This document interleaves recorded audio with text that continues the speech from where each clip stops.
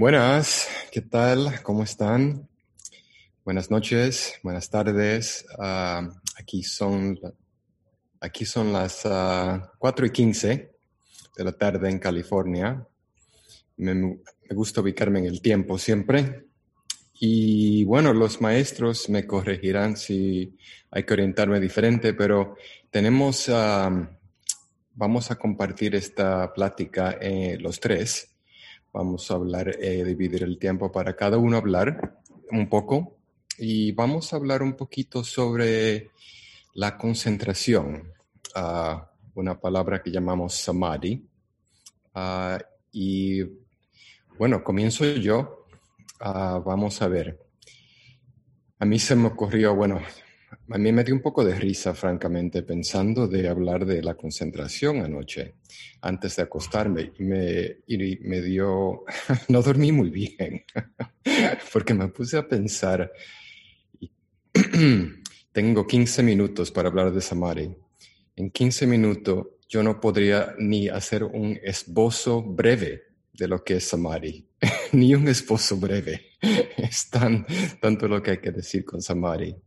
Hay millares de samadhis y yo no podría abarcar, y yo no la conozco todas, pero conozco un par de ellas y puedo orientarnos un poco a cómo buscar la concentración en la misma práctica que estamos haciendo. Pero antes de ello tengo que continuar y terminar de hablar de los 4 esfuerzos. Solamente se ha hablado de los primeros 2 directamente para saber qué son. Y hemos aludido al tercero y al 4, y brevemente y muy rápidamente, pero se puede entender ya muy bien este nivel del retiro, cómo están ustedes abiertos y concentrados. Hay más concentración presente en este momento del retiro. ¿Cómo se puede llegar más a ello y sentirla más? Es algo que podemos pensar en las palabras que vamos a compartir. Y el primer esfuerzo es prevenir lo que uno no quiere para no enredarse más. Prevenir lo que no ha surgido y abandonar lo que ha surgido que uno no quiere, lo malsano, dejar atrás esas cosas. El tercero es inspirar lo que uno quiere que esté presente, los estados sanos, los estados buenos, los estados, David hizo una lista lindísima, los estados que nos llevan a la paz, a la liberación y a la quietud, quizás. Y al silencio, generar interés y crearlos en la vida. Y el último esfuerzo es mantener ese estado sano. Ya se fijan que estamos hablando de lo puro de la práctica, de todo el budismo. Podríamos decir lo que se trata de ¿qué? De la manera realista es del sufrimiento. El Buda dijo, yo enseño el sufrimiento y el fin del sufrimiento. Eso es todo lo que yo enseño. No sé cuántas veces él dijo eso. Y bueno, vale mucho la pena prestar la atención a cómo estamos mirando las cosas, cómo estamos haciendo frente al mundo, cómo estoy opinando de todo, cómo yo estoy mirando. Eso es lo que nos dicen los esfuerzos. Hacer esfuerzo a notar qué estás haciendo con tu mente, tu actitud. Si no le prestamos atención a ello, es muy fácil que surja lo contrario, debido a que tenemos 3 raíces muy fuertes de lo malsano.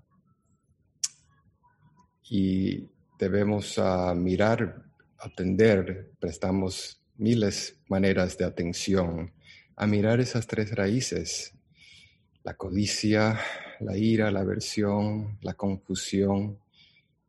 Es una manera de simplificar las corrupciones que queremos observar y tratar de no tener en la vida, pero tenemos que hacer un poco de esfuerzo para no tenerlas en la vida. Y se trata más que todo, tratar de prevenir que surjan. Es decir, que ya no pone en lo positivo inmediatamente, en lo sano. Buscar lo sano siempre. En cada momento que tengamos la atención consciente para hacerlo. Buscar la mejor manera de estar en paz. Buscar la mejor manera de estar alegre, sanamente, quizás. Pero hacernos esa pregunta es lo que nos dicen los esfuerzos. Y después mantenerlo, sostenerlo, ya cuando han surgido. Primero, notar, prevenirlo y tratar de evitarlo. Ese es el primer esfuerzo. El segundo, si han surgido, abandonarlo, dejarlo ir como sea posible, de la manera más suave que sea posible, con una atención suave a cómo no es beneficioso y cómo se puede soltar, cómo podemos dejarlo ir, qué puedo yo hacer para abandonarlo. Y después el tercero es hacer surgir esos estados beneficiosos y después mantenerlos. Y estamos ya en el cuarto día del retiro y podemos aprovechar mucho, podemos gozar mucho de que este retiro ya va rodado.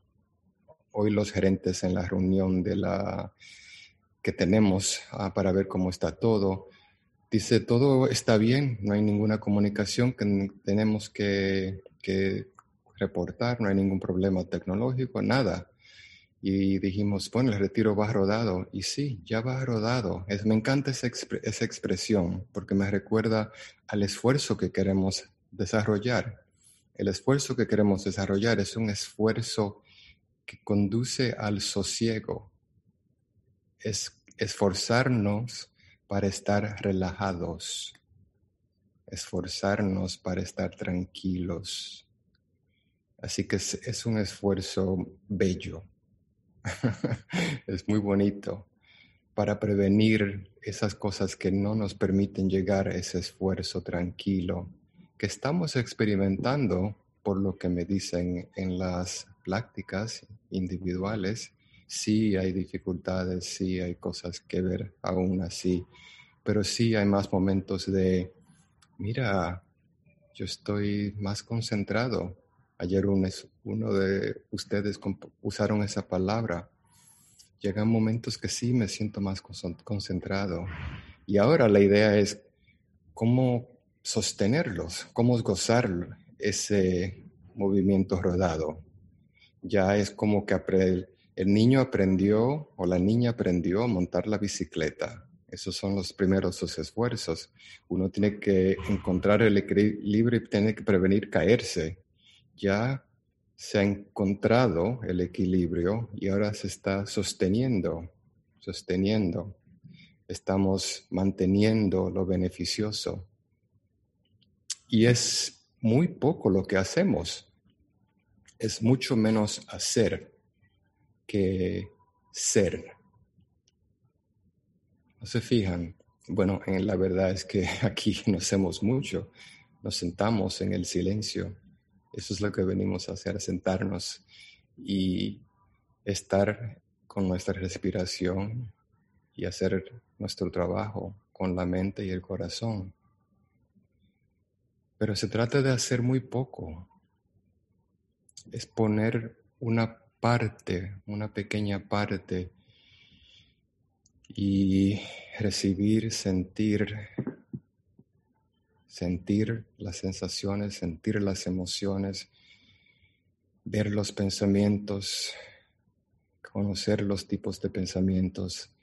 Cuando las emociones son difíciles, ver maneras de distinguirlas, ver lo que agregamos a las emociones para permitir que sean formas energéticas.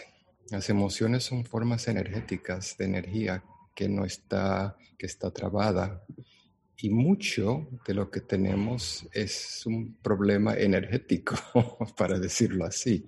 Los pensamientos, las emociones, la historia está reflejada en el cuerpo, está reflejada en la materialidad del corporal, tanto como espiritual o mental. Y entonces no hay que hacer tanto, Es más, ver lo mínimo que yo tenga que hacer para hacer surgir los mejores estados o prevenir esa preocupación, ese hilo, ese cuento, esa planificación que tengo, esa preocupación, ese atareo que tengo, esa prisa que tengo con la vida, esa preocupación que no hay suficiente tiempo. Dentro de la práctica el tiempo no existe. El tiempo visto es algo muy... Ahí podemos ver qué concepto que se presenta como algo real, que no es real. Y podemos experimentar eso directamente. Eso es lo que hacemos. No estamos poniendo conceptos para pensarlo y intelectualmente llegar a una conclusión de que esto es la sabiduría. No, estamos experimentándolo directamente nosotros mismos. Y haciendo el esfuerzo de estar sano. Estar sano. No hay nada mayor que buscar la sanación nuestra. Y el toquecito es suave en este momento. Miren a ver si como en esta práctica que siguen puede ser sano. Uno aplica un poco de atención. Voy a centrarme en las emociones ahora, en esta emoción que ha surgido. Voy a centrarme a prevenir que surjan esas emociones, buscando alguna amabilidad, buscando alguna atención compasiva, quizás buscando un modo de alegría, concentrarme en la alegría que tengo ya porque estoy aquí y he llegado a un punto que ya estoy sintiendo que en momentos la práctica está dándose sola para llegar a un equilibrio en el cual se puede sentir puro equilibrio por unos momentos quizás solamente. Y estamos en un momento en el que se puede quizás meditar un poquito más, quizás ver si se siente tan bien la práctica que se puede alargar un poco más en algunos momentos. Y 2 factores de concentración que voy a enfatizar. Sigo mirando el reloj para mantenerme en el tiempo. 2 factores de concentración. No me gusta hablar tanto de samadhi a mí personalmente. Es un tema que a veces pone más presión conceptual que cosas prácticas, en mi opinión, en mi experiencia propia. Pero hay 2 factores que son muy centrales en todas las prácticas de samadhi. Y son la aplicación de la atención y esperar y recibir. Ya ven que ustedes pueden sentir eso en el cuerpo quizás, porque es lo que hacemos con la respiración. Aplicamos la atención a ver dónde sentimos el aire respiratorio en el cuerpo y después lo recibimos. Y hemos hecho eso tantas veces que ya hemos acumulado un nivel de quietud y de concentración. La definición de la concentración. Yo la busqué anoche en la enciclopedia de budismo y es muy simple. Es un estado de ánimo recogido, quería decirlo precisamente, un estado de ánimo recogido. No se trata de un punto o de estar bien enfocado en todo. Es un estado de ánimo que se enfoca y recibe todo. Por lo tanto, quizás puedan tratarlo en sus meditaciones de esa manera. Inspirar y después recibir la expiración. Pueden inspirar con todo lo que sienten, todas las emociones, todo el cuerpo, y después expirar y dejarlo todo, soltarlo todo. Inspirar, reconociendo esta emoción difícil, este dolor, y expirar soltándolo todo. Y así es como llegamos a esa sensación de que todo está incluido en la concentración. Por eso es que usamos la palabra samadhi, para no enfatizar el enfoque específico. Eso es parte de la concentración, nos permite ver muy detalladamente algo claro, único, pero es algo que abarca todo en esa práctica. Les invito a tratar de sentir no hacer y ser para tener las sensaciones de ello. Sentir más, recibir, notar, sentir, reconocer las emociones y tratar de no hacer nada. Vamos a ver cómo le va. Ya vamos a hablar más.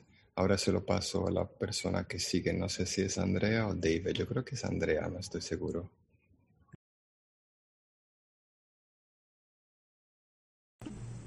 No le va, David.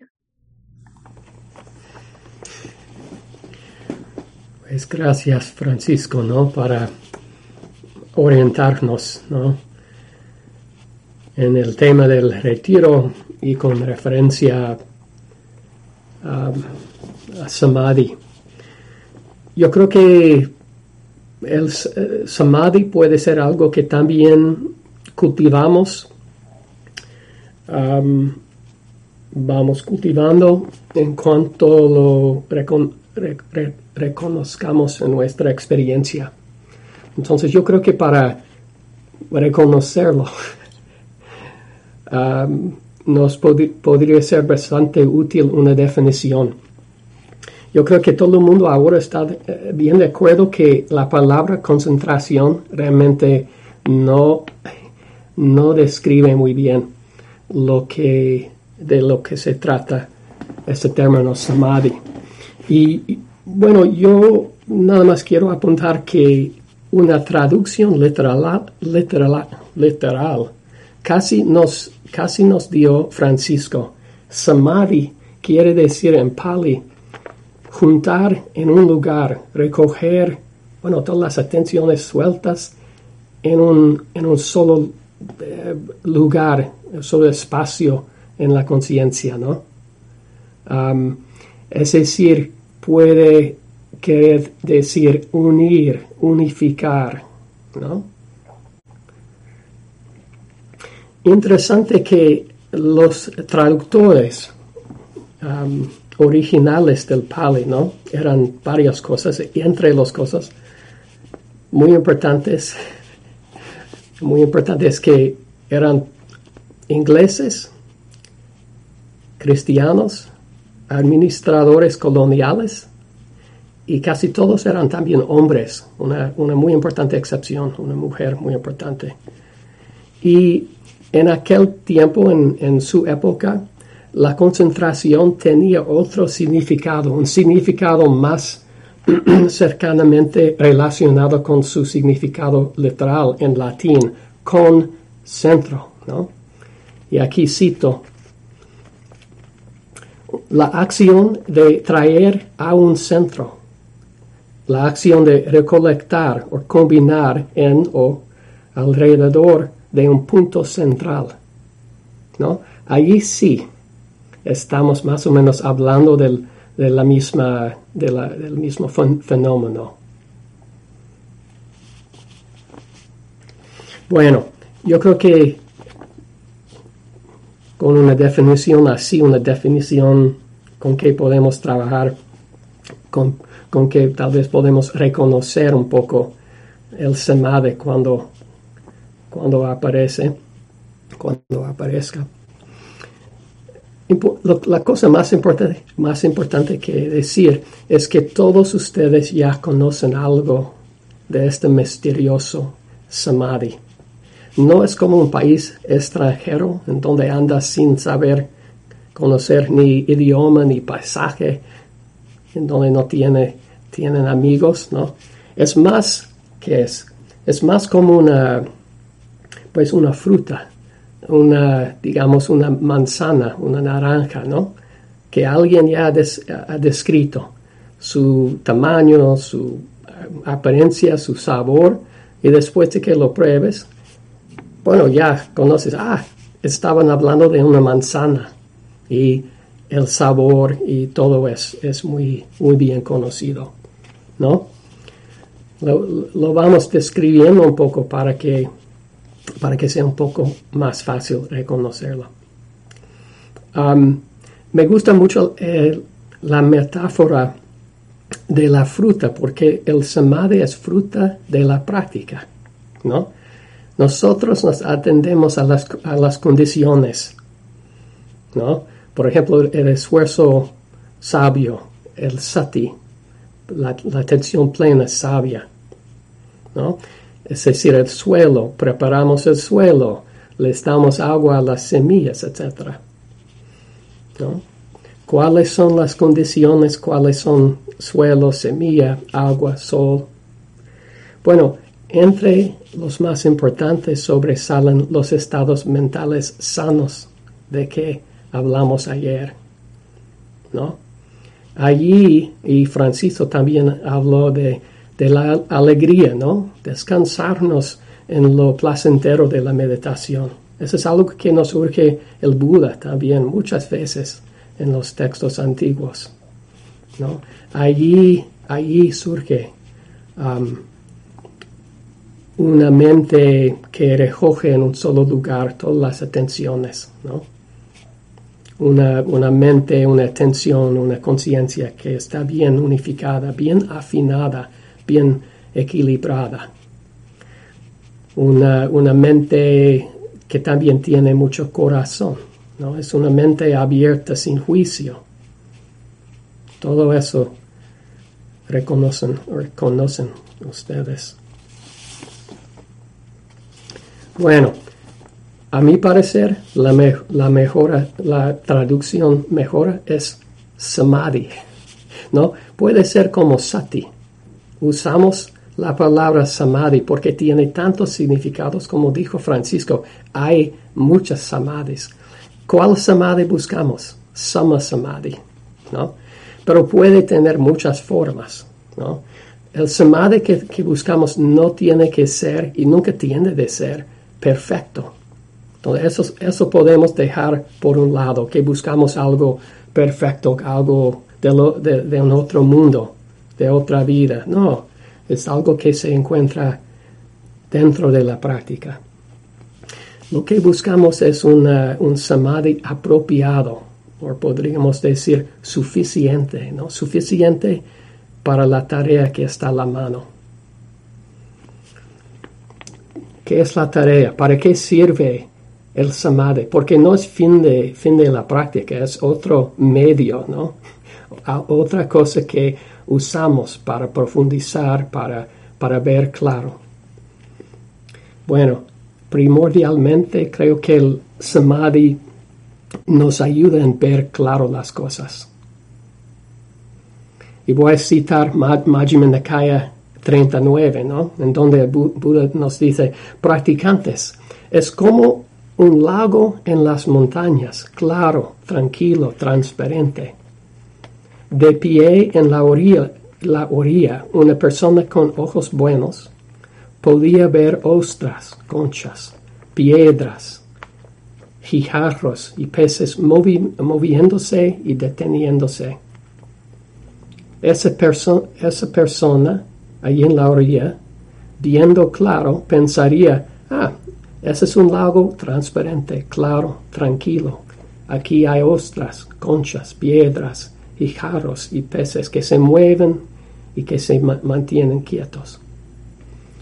Practicantes, dice el Buda, de la misma manera, un practicante entiende el va y viene de toda experiencia y el sufrimiento y la liberación tales como son. ¿No? Entonces, manera de conclusión, el samadhi, es decir, la mente unificada, la mente abierta, ¿no? Para usar una definición que no dice concentración, una mente, un corazón-mente tranquilizado, tal vez, en el samadhi. O lo que digo yo, un corazón-mente samadhiado, ¿no? Ve claro. Esa es la conexión tan importante entre todo eso de samadhi y para qué sirve, ¿no? Un corazón-mente samadhiado, bien metido en la calma, en lo placentero de la meditación, puede ver claro, ¿no? De otra manera, se podría decir que el samadhi, el samadhi que todos conocemos, creo, nos permite encontrarnos cómodos en un mundo en donde todo es inconstante, ¿no? Es la cosa placentera de la meditación que lo hace más fácil que quedamos en la práctica, porque el ver las cosas como son, ver el sufrimiento y la liberación no es nada fácil, ¿no? Entonces, el samadhi nos puede ayudar, apoyar, ¿no? Y darnos algo placentero, ¿no? Para mejor ser cómodos, ¿no? En un mundo en donde no tenemos control, que vamos a morir, que todo que tenemos no es nuestro, en que ni, según el Buda, tenemos un yo mismo que es real, que vale. Entonces, para eso también sirve el samadhi. Entonces, reconocerlo, disfrutarlo y así cultivarlo. Gracias, Andrea.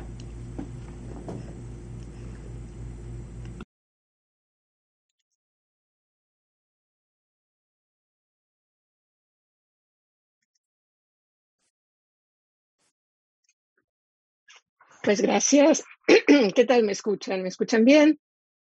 Perfecto. Encuentro esto muy entretenido. La manera que me lo imaginé es que íbamos a ser como tres músicos de jazz, en que Francisco iba a presentar un tema, David iba a presentar otro, y luego yo entraba y entonces hacíamos algo con esto. Oh, genial. David sacó su flauta. Estoy tan de acuerdo con Francisco, ¿no? Que es risible tratar de cubrir el tema de samadhi en 15 minutos. Y sin embargo, en parte yo lo hice muy adrede porque yo creo que las veces en que logramos sentir samadhi, gustar samadhi, vivir samadhi es cuando tiene sentido, en vez de irnos tanto a la cabeza, más aquí al cuerpo. Y por esto me encantan las instrucciones de un monje muy bien reconocido, que no les doy el nombre por ahora, lo dejo en suspenso, y son unas instrucciones maravillosas que quiero que apunten para que no se les olvide. ¿Listos? La instrucción que este monje da para samadhi es: relax to the max. O sea, relájate al máximo. Relax al max. Esa es la instrucción. A eso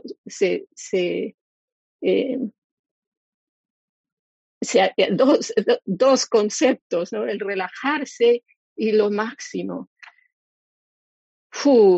Eso dice mucho. Y si se acuerdan, al principio del retiro se trataba de cultivar estas cualidades de la energía, ¿no? de la lista de Iripada, que son tan importantes para lograr este ímpetu. Pero luego, ya que hemos llegado al corazón del retiro, idealmente empezamos a entrar a otro estado. No, estoy tan de acuerdo en esta manera de no usar tanto concentración, sino unificación de la mente, ¿no? Estamos tomando estas diferentes hebras y juntándolas en un punto. Ahora, otra manera de traducir samadhi que encuentro bellísima, que viene de este monje que nos dio la instrucción de relax to the max, es Ajahn Brahm, y él traduce samadhi como quietud. Y eso encuentro bellísimo. De alguna manera hubo mucha resonancia de cómo describí esta experiencia que tuve de enfocarme en la ola del miedo y cómo quebró, y lo que quedó después fue esta quietud luminosa. Entonces, pensar que toda esta actividad,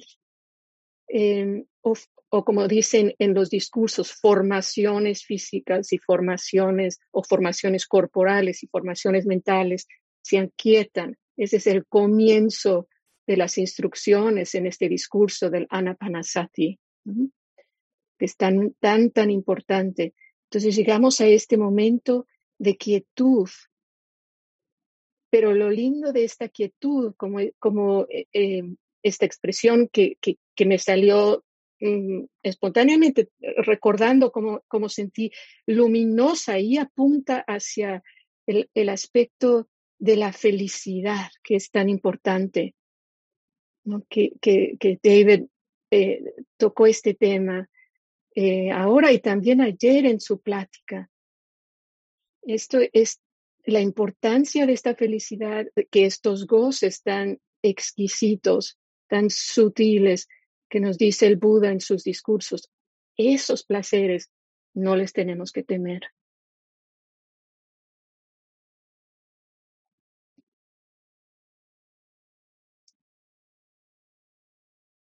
Tal vez algunos de ustedes conozcan que la imagen que se nos presenta en los discursos de una mente que no logra unificarse, que está distraída, es de un pez fuera del agua, que está sobre la tierra, retorciéndose y brincando.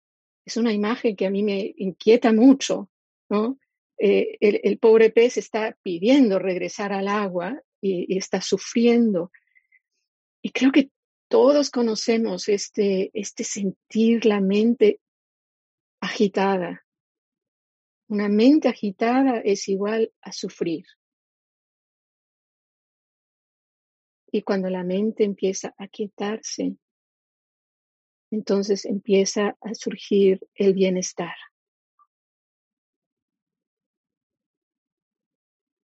Ahora sabemos que esto no es fácil. Sabemos que esto es algo que no tiene que ver con mi voluntad de decir ahora me voy a concentrar y ahora voy a hacer que surja la quietud. No va por ahí. Tiene que venir como un regalo que le viene cuando le toca, y es el resultado de la humildad, que lo recibimos con esta actitud de humildad. Si volvemos a la imagen otra vez de unificar, esto para mí también apunta a algo que me inspira mucho de samadhi. Porque si imaginamos que los hilos que estamos unificando son como los rayos del sol que pasan por una lupa, entonces creamos esta energía potente que después es como un fuego, como una chispa, que resulta en un fuego, que yo lo experimento como purificador. O sea, que este fuego cocina nuestras impurezas. Samadhi tiene un potencial tremendo de purificación y de sanación. Sanación porque con la imagen que nos dio David del Majjhima Nikaya de que Samadhi es como un lago que está tranquilo y que podemos mirar hasta el fondo. Cuando yo estoy en esos estados, yo puedo mirar entonces una situación que tal vez en tiempos pasados me ha abrumado, que no he podido saber cómo manejar. Aquí se nos presentan oportunidades, espacios mucho más grandes de lo que esta pequeña mente puede producir en el pensar racionalmente.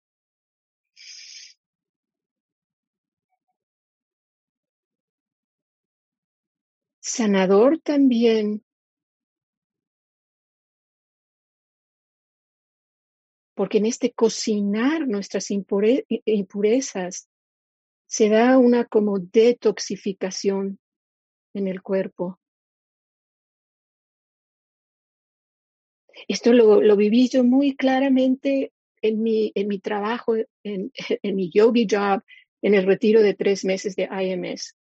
Mi trabajo, que es mi trabajo favorito, siempre lo escojo, es limpiar baños. Y las primeras semanas, el baño era difícil, ¿no? Estaba bastante sucio cada vez que llegaba. Y entre más fue pasando el retiro, me di cuenta cómo el baño estaba más y más limpio. O sea, todo este proceso de purificación que se lleva a nivel del cuerpo y la mente es precioso.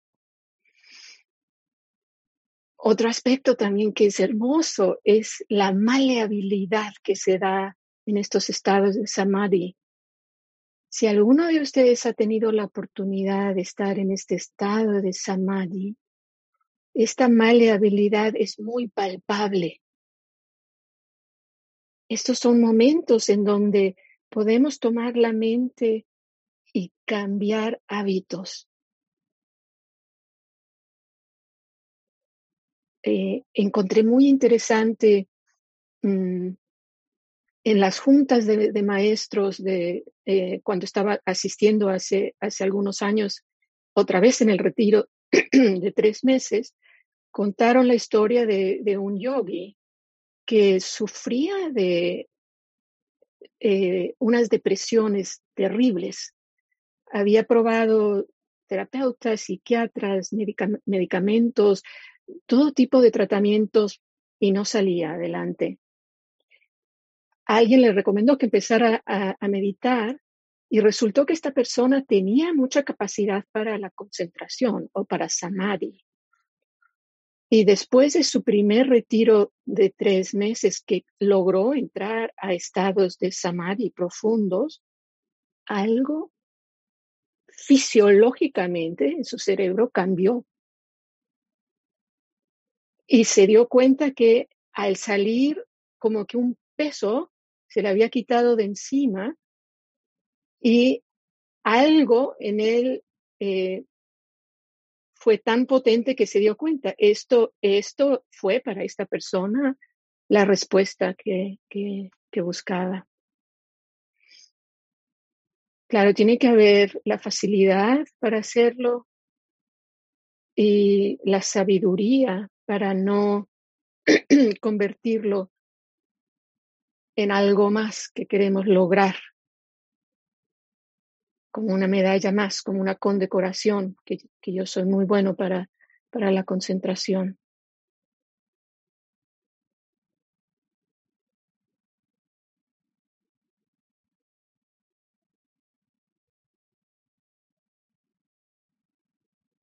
Sabemos que la mejor manera de propiciar samadhi, así como los estados hábiles que Francisco nos ha estado hablando, es calladamente creando las condiciones para que pueda surgir cuando le toca surgir samadhi.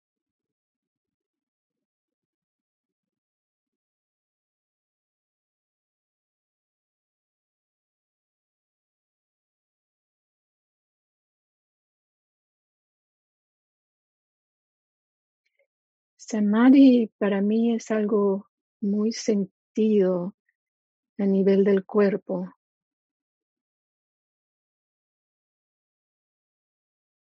Es un poder soltar tan profundamente las tensiones que tenemos en el cuerpo que algo cambia. Ahora sabemos que cantidad de veces no logramos soltar y hay que tener paciencia, hay que respetar esas tensiones.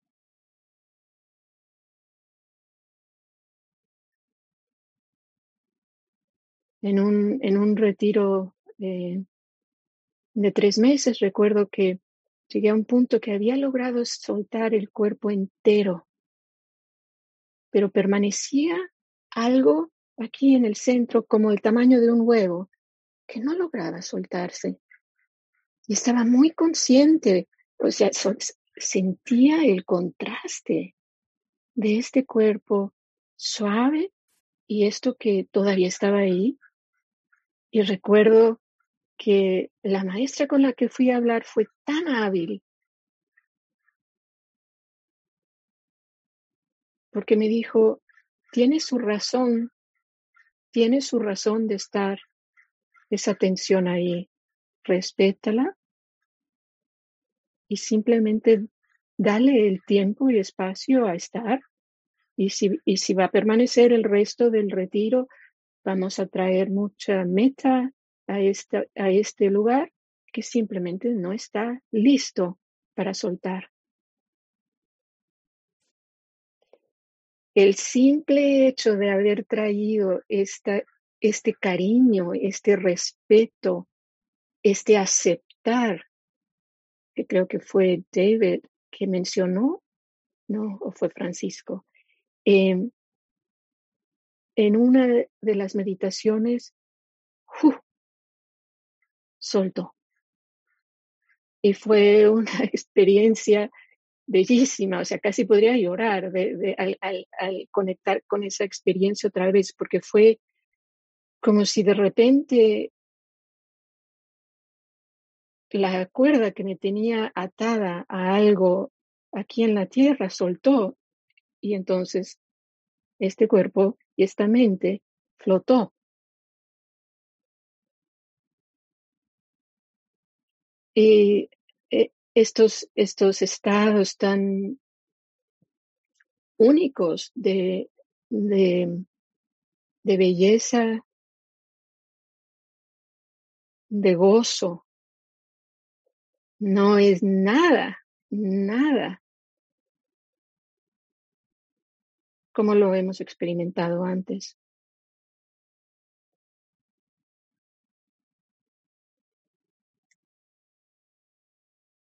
Tal vez venga el caso compartirles un poema de una monja de las monjas, que es de los Trigata, porque me recuerda un poquito a esto que acabo de mencionar. No necesariamente tiene que ver con samadhi, pero tiene que ver, indirectamente tiene que ver con samadhi. ¿Y hacia dónde nos lleva? Hacia cruzar al otro río, que es algo que mencionó, al otro lado del río, que es algo que mencionó David ayer en su plática. Y escuchen en especial lo que dice al final, que capta esto de abrirnos a algo que jamás hemos imaginado que es posible. Se llama Habiendo cruzado, y es una conversación entre la monja Uttara y Patachara. Y Patachara es una de las monjas maestras más prominentes de la época del Buda. Entonces Uttara le pregunta a Patachara, ¿qué es el sendero? Patachara dijo, simplemente percibe todos los pensamientos, palabras y acciones surgiendo de sí mismos y no de algún punto interno imaginario. Esto solo lo entendí en parte, pero tomé un lugar y me senté. Al ponerse el sol, miré la interminable cadena de cómo una cosa que lleva a la otra me había llevado esa noche al cojín. Al ir ascendiendo la luna, miré el surgir y el cesar de todas las cosas en todas las direcciones. Al amanecer, la sabiduría ascendió en el este y encendió fuego a la larga y oscura noche. Pero no tomes mi palabra. Enciende el fuego en la oscuridad interna. Te aseguro que nunca antes has visto algo semejante. Cerrar los ojos un momentito.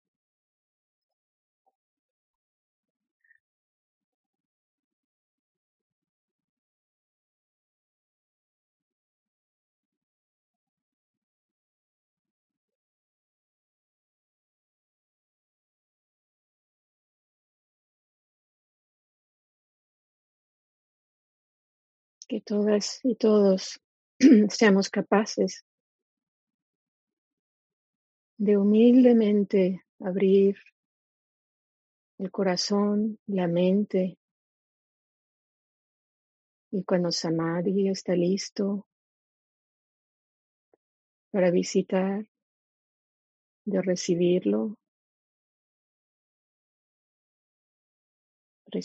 como un regalo.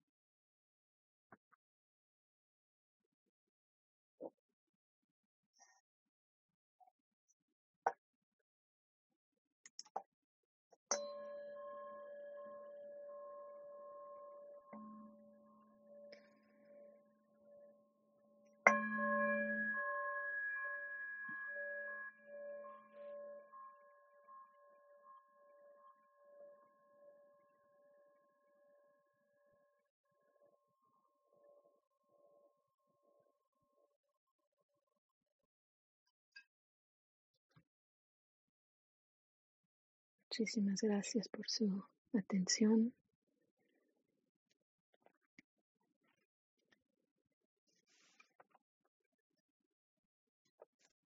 Tengo 2 anuncios.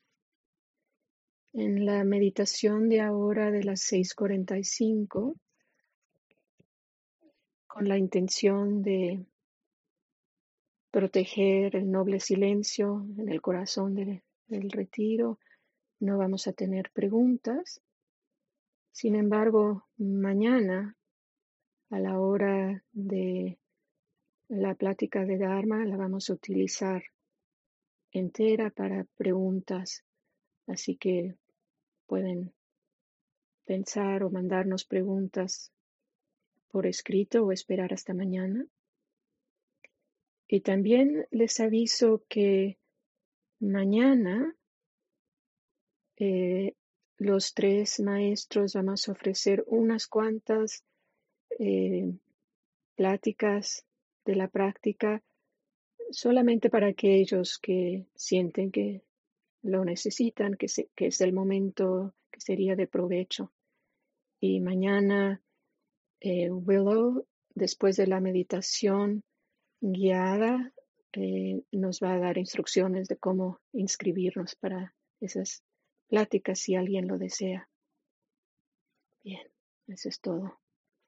Muchas gracias.